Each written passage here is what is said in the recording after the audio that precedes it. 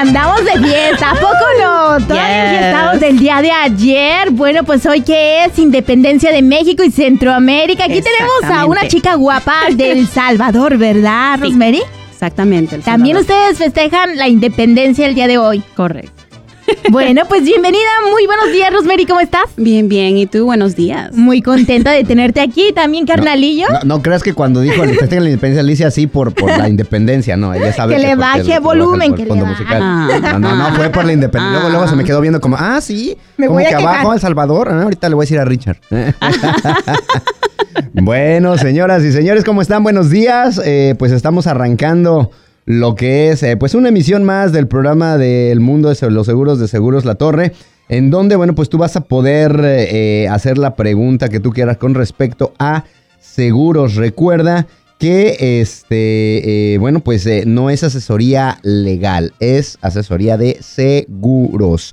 Y el teléfono en cabina, si tienes alguna pregunta, es el 704-405-3182, 704-405-3182, donde ya se encuentra, bueno, pues Rosemary, ¿cómo estás, Rosemary?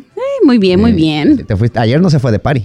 No. Luego nos damos Porque cuenta. viene bien contenta, con las Sí. pilas bien Bueno, puestas. siempre viene contenta. Siempre. Pero hoy viene así como que echando tiros, así como que buscando galán, ¿no? Sí, muy guapa. Yo sé que no está buscando galán, pero viene así como que hoy vengo... No, yo no. Vengo lista para responder preguntas. Sí, porque cuando viene con 2 horas dormida, no, hombre. Duermo un poquito más que 2. Que dice, es que me fui de party. No, anoche no. Pero hoy ya sí, tenía hoy sí. un buen que no venías. No, mentira. ¿Ya cuánto tiempo tiene? ¿Como un mes? mes. ¿Mes y medio o más? No, un mes. ¿Un mes? Es cada vez, una vez al mes. ¿Sí? Sí. ¿No lo pueden hacer cada 2 meses? No. ¿No? Ok, No. perfecto. Bueno. Ella sabe que yo la quiero. Ella sabe. Ay, Bueno. sí. No. Qué raro, amor apache, oye. Sí, bien amor raro. apache. Bueno, pues vamos a arrancar con las preguntas. Si tú tienes alguna pregunta, al 704-405-3182. Y fíjate que yo tengo... Ahora, después de que pasó lo de Irma, que pasó lo de Harvey, que ahorita, digo, no por espantar a nadie, pero están monitoreando a José, que posiblemente pudiera tomar ruta para Estados Unidos, pero eso sería tema de más adelante, ¿no? El caso es no queremos a José aquí, por favor, que se vaya. No. Que se vaya. José, Que ¿me no estás oyendo? Go away. No, go away. We don't want you here. Bueno, pues entonces, lo importante es que obviamente, cuando a la semana pasada hablábamos sobre las coberturas, sobre la diferencia entre una cobertura por inundación que nos explicaba Caro. Claro. Que no es que cualquier persona pueda tener una cobertura por inundación. Necesitas tener ciertos requisitos y quien lo atribuye o quien dice en poderte otorgar una cobertura contra inundaciones, pues es nada más ni menos que se me fue el nombre, FEMA. Correcto. Que ellos son los que realmente autorizan y dicen, ¿sabes qué? Pues sí, esta zona es proclive a inundación, ¿no? Así es. Y hablamos un poquito sobre esto. Ahora, después de los huracanes, después de las tragedias, pues obviamente vienen los reclamos. Claro. ¿No? Sí. Vienen de que cómo le hago, me va a cubrir, no me va a cubrir, cuál es el proceso, qué tengo que hacer. Correcto. Todo eso. Sí, y obviamente eso es común y con las situaciones como lo que ocurrió, bueno, gracias a Dios creo que no llegó acá, realmente no hubieron impactos, no escuché de personas que dijeron que realmente hubieron daños. Yo, por ejemplo, no podía ni dormir. ¿No? Yo, por ejemplo, en mi caso no podía ni dormir porque se sentía todo ese viento que pegaba, ¿no? Yeah. No, yo sí caí perdido. No, hombre, duerme peor. Sí, porque se oía el viento, pero fíjate, o no sé si en mi zona donde yo vivo, no pegó tan fuerte, pero no se escuchaba. Se me hace que Rosemary vive para el monte. Sí, yo creo. ¿Qué va? Pegó fuerte. No. Sí, lo que pasa es que en el monte viven los de Beverly Hills. Ajá. O sea, en la zona de ricos. Goodness, la zona de ricos, ¿no? Entonces, por eso ahí sí se siente más fuerte. El viento. Claro. Mira, Gustavo.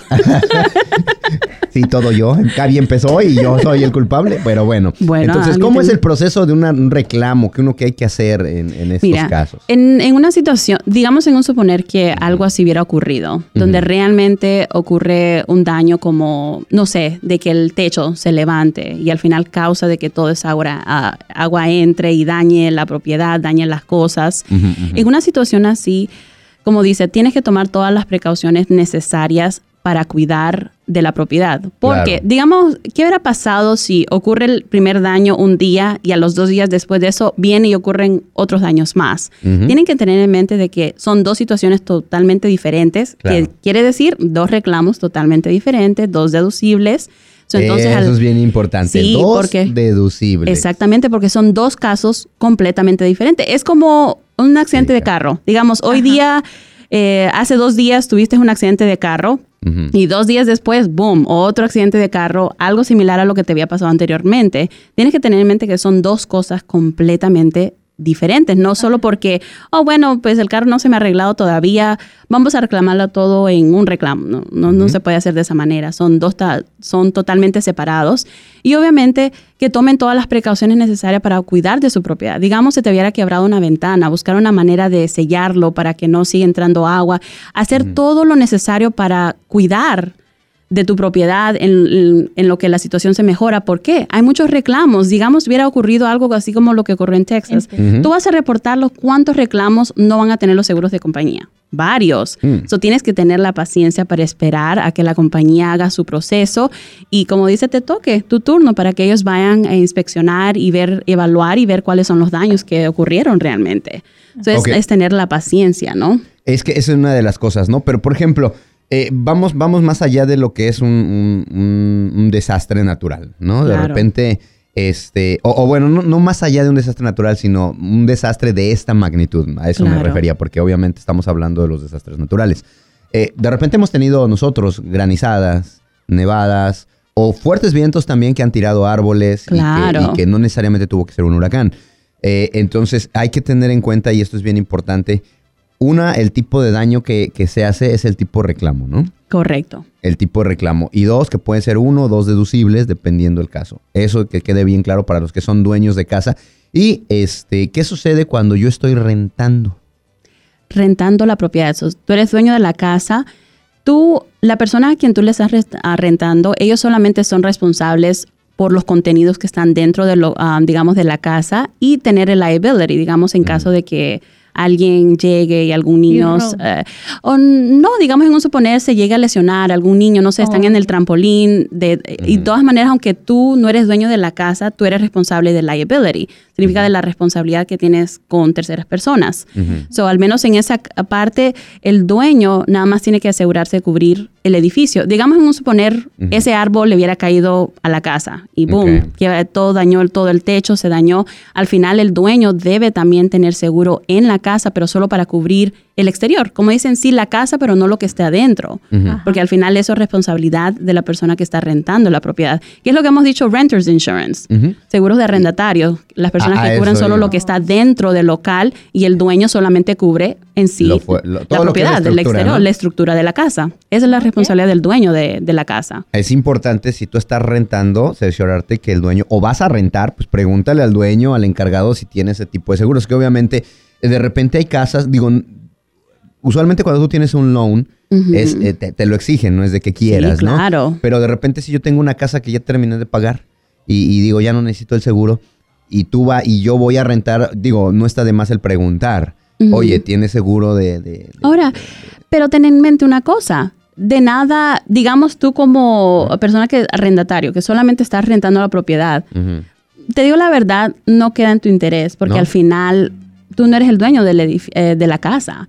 Realmente el que le debe importar tener seguro en la propiedad es el dueño de la propiedad. Porque en caso de una situación como lo que está ocurriendo ahorita, claro, tiene obviamente una cobertura. Recuérdate que el renter's insurance, digamos un suponer, hubiera ocurrido esta situación de caer el árbol y el lugar no es habitable. La póliza de renters, de igual manera como un seguro de casa normal, tiene lo que se llama loss of use, que significa de que en caso de que el lugar no puede ser habitado, tú puedes ir, digamos, a un hotel temporalmente, estar en un lugar en lo que la casa se repara o se hacen las reparaciones necesarias para que tú vuelvas a habitar el lugar. Como ha ocurrido, creo, en el pasado, como incendios. No puedes habitar el lugar, te tienes que ir. So, ese dinero de que está en la póliza te va a cubrir al menos para eso, para ir a otros lugares, gastos necesarios en lo que tú estás en un lugar temporal, en lo que regresas a tu casa cuando ya el lugar esté listo para habitar otra vez. ¿No? Correcto. Entonces, ese es el ¿cómo se llama? El seguro de renters. El renters, arrendatario. Y cubre, obviamente, mis cosas Exactamente. Ahora, ¿cuál es el proceso? ¿Yo qué necesito hacer para que, tengo mi televisión, tengo mi computadora, tengo mis cosas? O sea, ¿yo puedo asegurar lo que yo quiera? ¿Cuál es el proceso? En un seguro como todo seguro, tú tienes que poder probar lo que realmente tuviste. Si no, vas a dejarlo a la lógica de la compañía. Uh-huh. Una casa, vamos a hacer un ejemplo. Una casa, ¿qué es lo primero que va a decir el ajustador? Obviamente tenía muebles, tenía comedor, tenía televisores, tenía camas. A lo común y a lo básico que una casa debería tener. Uh-huh. Ahora, si tú tenías cosas mucho más avanzadas, si no puedes probarlo, esa es la situación que es difícil. Okay. En este mundo de seguros, tú tienes que poder probar lo que tuviste. ¿Qué les he dicho a clientes? Cosas que tienen de valor alto o que tú sientes, mira, puedes mantener recibos, escanearlos, tomarle, mira, ahora con la tecnología que tenemos ahora, tú puedes hasta tomarle una foto con las cámaras que tenemos, son buenas, tomarle fotos, mandarte esa foto a un email tuyo personal, que tú sabes que puede haber un registro en un futuro, digamos en un incendio, se pierde todos esos recibos, tú tienes manera de poder probar lo que realmente has pagado y lo que tenías. Son cosas que tú puedes hacer, o a veces yo le decía hasta cuando hacía seguros de casa, porque obviamente yo llevo como unos 4 o 5 años de no hacer seguro de casa, ¿no? Ajá. En su época yo le decía a los clientes, tráiganlos. Si ustedes en esa época no tenían manera de escanear o no teníamos la tecnología de las cámaras como lo tenemos ahora, decían, traigan los recibos, yo lo escaneo y lo pongo en el sistema y eso se guarda automáticamente, es virtual, ya está guardado, tenemos registro de eso. Pero ahora en día, ¿quién no tiene un smartphone? Claro. Ya, todo el mundo tiene un smartphone. Tú puedes tomarle una foto de unos cuantos recibos, de cuántas cosas de lo que has comprado, mándatelo a tu email, tenlo en un folder separado, una manera organizada de tener una prueba en caso de que algo así llegara a pasar. Claro, y en esto, bueno, también es importante a lo mejor de repente, no tienes el recibo, pues sácale la foto al aparato y al número de serie, ¿no? De repente el número de serie es súper importante. Mira, como digo, todo lo que puede ser utilizado para probar lo que tenías, hazlo. Claro. Mira, aquí no hay ni manera correcta, ni no. Lo único es, como lo digo, tienes que poder probarlo, si no lo vas a dejar como dice, al common sense, ¿no? El sentido común de la compañía, decir, bueno, esto menos en un hogar con 3 cuartos, al menos cada cuarto camas, o aquí televisores, o aquí tal cosa. Eso es algo que va a venir en sentido común de lo que realmente una casa debería tener. Y además el sentido común, si lo dejas en el sentido común de las aseguradoras. Entonces no queremos eso, entonces hagan todo lo posible. El sentido común de las aseguradoras es lo mínimo del mínimo del mínimo. Entonces ahí es donde tienen que hacer los pasos adicionales, tomar esos pasos adicionales, hacer todo el esfuerzo de mantener todas las pruebas necesarias, porque si algo así ocurre, tienes la paz y la tranquilidad de que al menos la compañía sabrá lo que realmente tenías en la propiedad. Y lo pueda cubrir, porque imagínate, de repente dices, tú tienes una cama de esa super king size que te costó $5,000 y la asegurada va a decir, pues aquí a lo mejor había una cama twin y le costó $500. Mira, ¿no? Perfecto ejemplo. Perfecto ejemplo. Así piensan las aseguradoras. O el muchachón acá tiene tremenda televisión que le costó $5,000 y va a decir, bueno, vamos a darle una de 500. Esa la vi en su casa. pero es verdad, pero es importante. Entonces, ahora, tú acabas de mencionar ahorita las especialidades. Una de las cosas que a mí me gusta mucho de Seguros La Torre es que tiene personal especializado, ¿no? O sea, tienen conocimiento básico de lo que son los seguros a nivel general. Todo el personal está capacitado. Sin embargo, tienen departamentos especializados. Cada una de las chicas se especializa en determinado tipo de seguros. En este caso, ¿tú en qué tipo de seguros te especializas? Solamente en seguro comercial. En seguro comercial. Sí, ¿no? Seguros de negocio como contratistas, restaurante, tiendas. Yeah. Todo lo que es en sí negocios, ese es al menos en los últimos años, sí. Tu especialidad. Los últimos 5 años. De todos modos, yo tenía una pregunta para ella, pero primero nos vamos a la línea telefónica de este lado. Muy buenos días, adelante. Ya no quiso. ¿Verdad? Se asustó con el muchacho. Le hablaste muy feo, Gaby. ¿Verdad? No, ha de haber dicho que Gaby haga su pregunta. Gaby. Es culpa de él. No le creas, Gaby. No le creas. Es que yo le tengo una pregunta, a pesar de que no es su rama, pero algún día lo fue. Muchos años atrás. ¿Verdad? El precio de seguro de casa, ¿de qué depende? Muchos factores. Primero es el aplicante, la información personal, a veces crédito, así como influye, digamos, en el préstamo de la casa, también puede influir en el precio de la cotización. Digamos, factores como qué año de construcción, qué clase de material se usa, la estructura de la casa, los pies cuadrados, una tremenda diferencia porque no podemos comparar el precio de una casa de 1,000 pies cuadrados, una casa de 5,000 como la casa de Gustavo, ¿me entendés? Tremenda mansión, no podemos compararla. El rancho que tiene allá en el monte. Entonces, obviamente... ¿Hasta dónde llega tu vista? Todo eso... ¿Por donde ves esa antena? No es mío.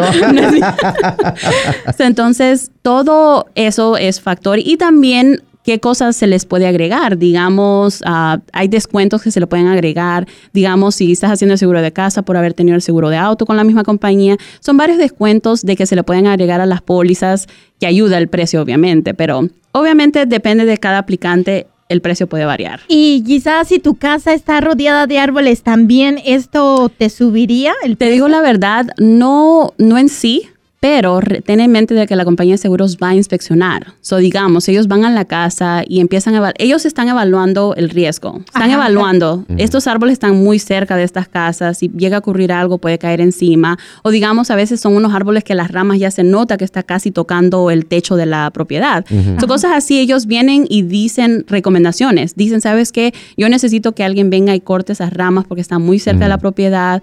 O quitar tanto, o trim it down, como dice, de bajarle un volumen al árbol. Son recomendaciones que ellos dan. Ahora, ¿qué pasa si, por ejemplo, yo estoy tratando de ser lo más responsable posible y digo, para mí ese árbol está mal, esto así.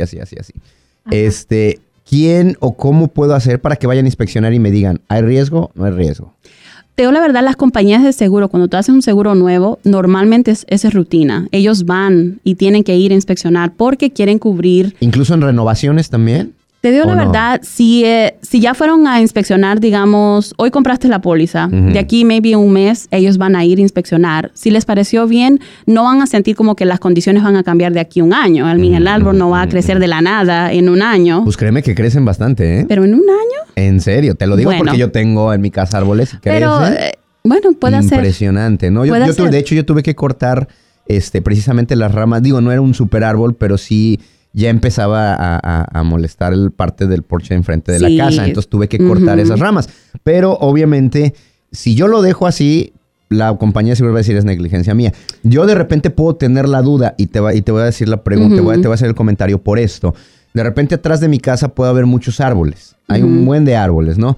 Y yo digo, híjole, y si uno de esos árboles le cae a la casa, la va a destrozar. Pero no se ve que sean árboles viejos, se ve que sean árboles fuertes.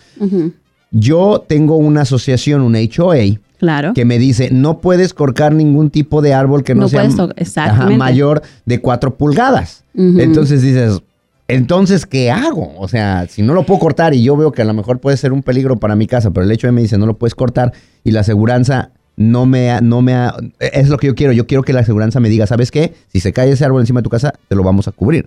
No es licencia tuya. Mira, en ningún lado en el seguro de casa hay una exclusión o algo que limita la situación de árboles. Si un árbol, simple como lo es, como dicen fallen objects, si un objeto llega a caer en tu propiedad, sea de que Gustavo anda en su avión o algo así, o cualquier situación, puede ser como dijimos de granizo, cosas que caen, ese árbol si se llega a quebrar y cae, en ningún lado la compañía te va a poner a hacer de problemas, porque al final son situaciones que ocurren. Si el árbol estaba muy cerca, bueno, ¿qué se puede hacer? Son cosas de que ocurren y de todas maneras la compañía no debe tener ningún problema con eso. La diferencia es de que, digamos, compraste ese seguro, fueron a inspeccionar, la compañía regresa con recomendaciones y te dice, yo necesito que tú le hagas al menos trim, más o menos bajarle un poco el volumen de las ramas del árbol, lo que sea. Si tú no lo haces, ¿qué hacen? Bueno, dicen, ¿sabes qué? No tomaste las recomendaciones, vamos a mandar a cancelar tu seguro porque no es suficiente, no es un buen riesgo para nosotros. Ellos tienen el derecho de decir eso y decir, ¿sabes qué? Te vamos a mandar a cancelar el seguro. Tienen todo. Claro que sí, ellos tienen el derecho de hacerlo. Te vamos a mandar a Chihuahua un baile, ¿no? Sí, claro que sí. Entonces, todo eso lo ponen en factor. Tú tienes que ponerte... como dicen los zapatos de la compañía de seguros, ¿ok? Damos un ejemplo. Comúnmente un seguro de casa puede costar de $500 hasta $1,000, a veces un poquito menos. Depende de la propiedad, ¿no? Y depende de varios factores, como lo dijimos.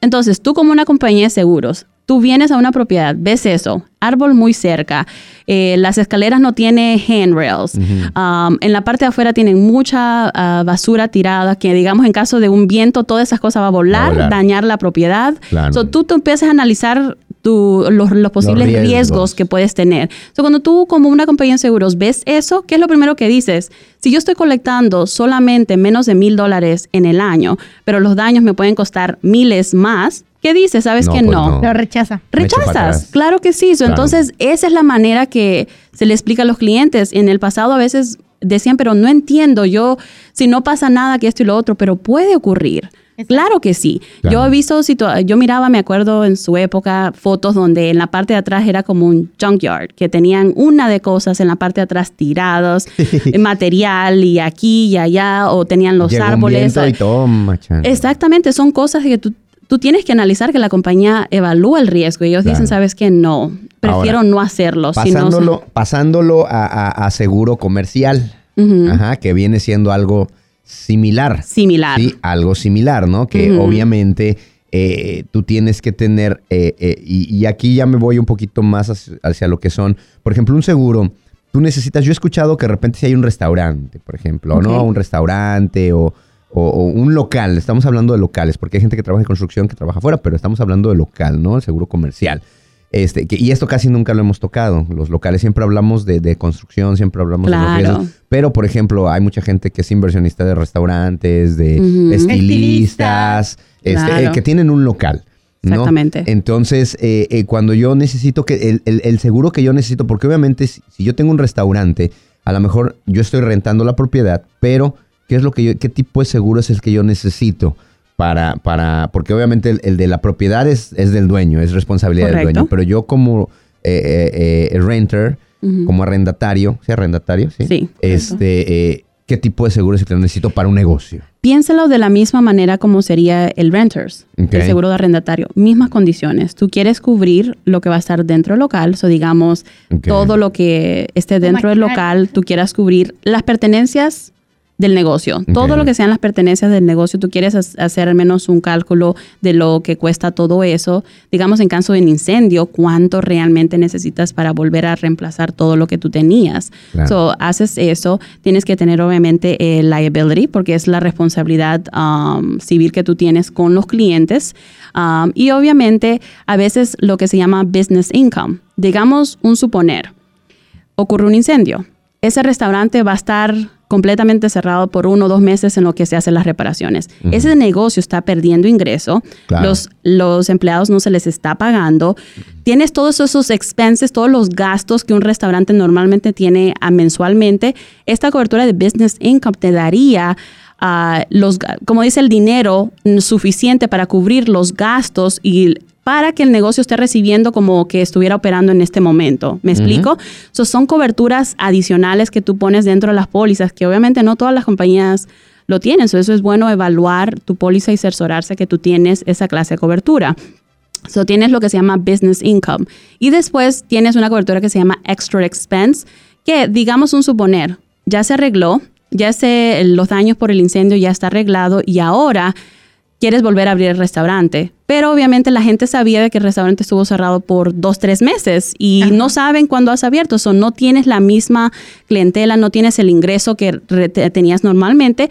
Entonces, la cobertura de extra expense te está dando la diferencia, como dice, lo extra adicional para ponerte a lo que recibías antes que hubiera ocurrido el incidente. ¿En serio? Son cosas que mucha gente no sabe. Dueños de restaurantes no tienen en mente eso, no lo saben. Y son coberturas que obviamente yo les explico detalladamente para que yo sepa, pero sí, es algo a veces que tiene un costo adicional en una situación así. Ahora, lo que comentábamos de que pueden rechazar seguros también en el caso de restaurantes también te pueden rechazar. Si ellos a veces, como dice el gran dicho, no piensas que va a ocurrir. Tú dices, no creo que ocurra.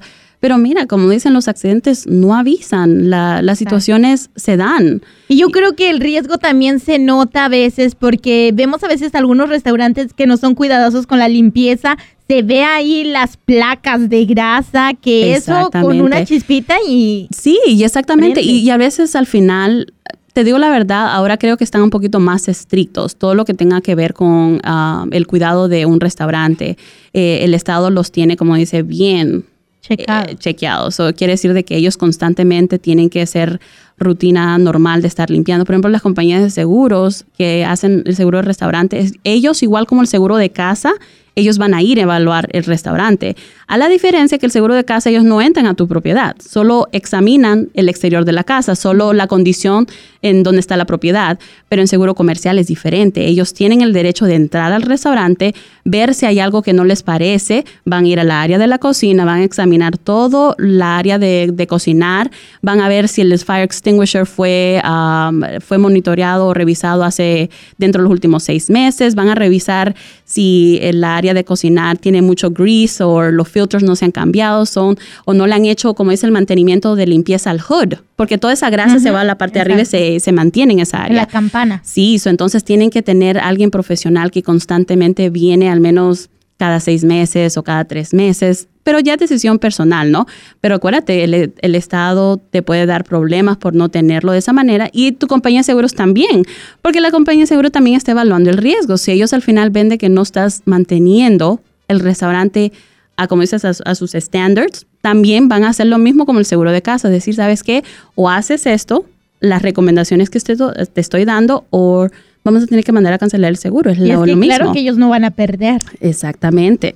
Así es. Y bueno, pues yo creo que también es lo mismo con los seguros de carro, porque no le van a dar una aseguranza a alguien que quizá tiene un mal récord, ¿verdad? Claro. Y demasiados puntos. Sí, en el seguro de auto quizás un poquito diferente. En seguro de auto, la compañía tiene al menos la obligación de darte el liability, porque tiene en mente de que eso es un requerimiento del Estado, ¿ok? Esa es una obligación. Ahora, lo que no es obligación es que te den el full coverage, que es para cubrir los daños físicos que le ocurra a tu vehículo. Digamos, en caso de chocar el vehículo, tú quieres que los daños del carro se cubran, pero eso es lo único que es voluntario. La compañía determina si lo ofrecen o si no lo ofrecen. Es decisión de ellos, como dice, es decisión de ellos, no es obligación. Ok, bueno, pues se nos acabó el tiempo, corrió rápido y bueno, pues...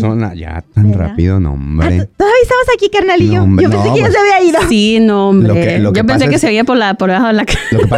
Lo que pasa es que ya le estoy dejando a Gaby que ya haga algo, porque nunca hace nada. Gaby, ya ponte a hacer algo. Mira, yo defiendo mucho a Gaby. Gaby trabaja bien duro. Juntas ni difuntas. Así es.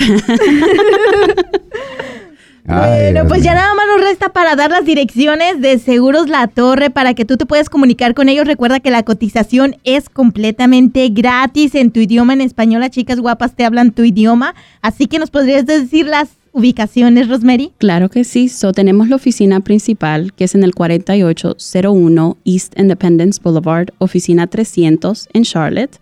Tenemos la oficina de South Boulevard, que es el 4200 South Boulevard, unidad F. Tenemos la oficina de Greensboro, que es el 4131 Spring Garden Street.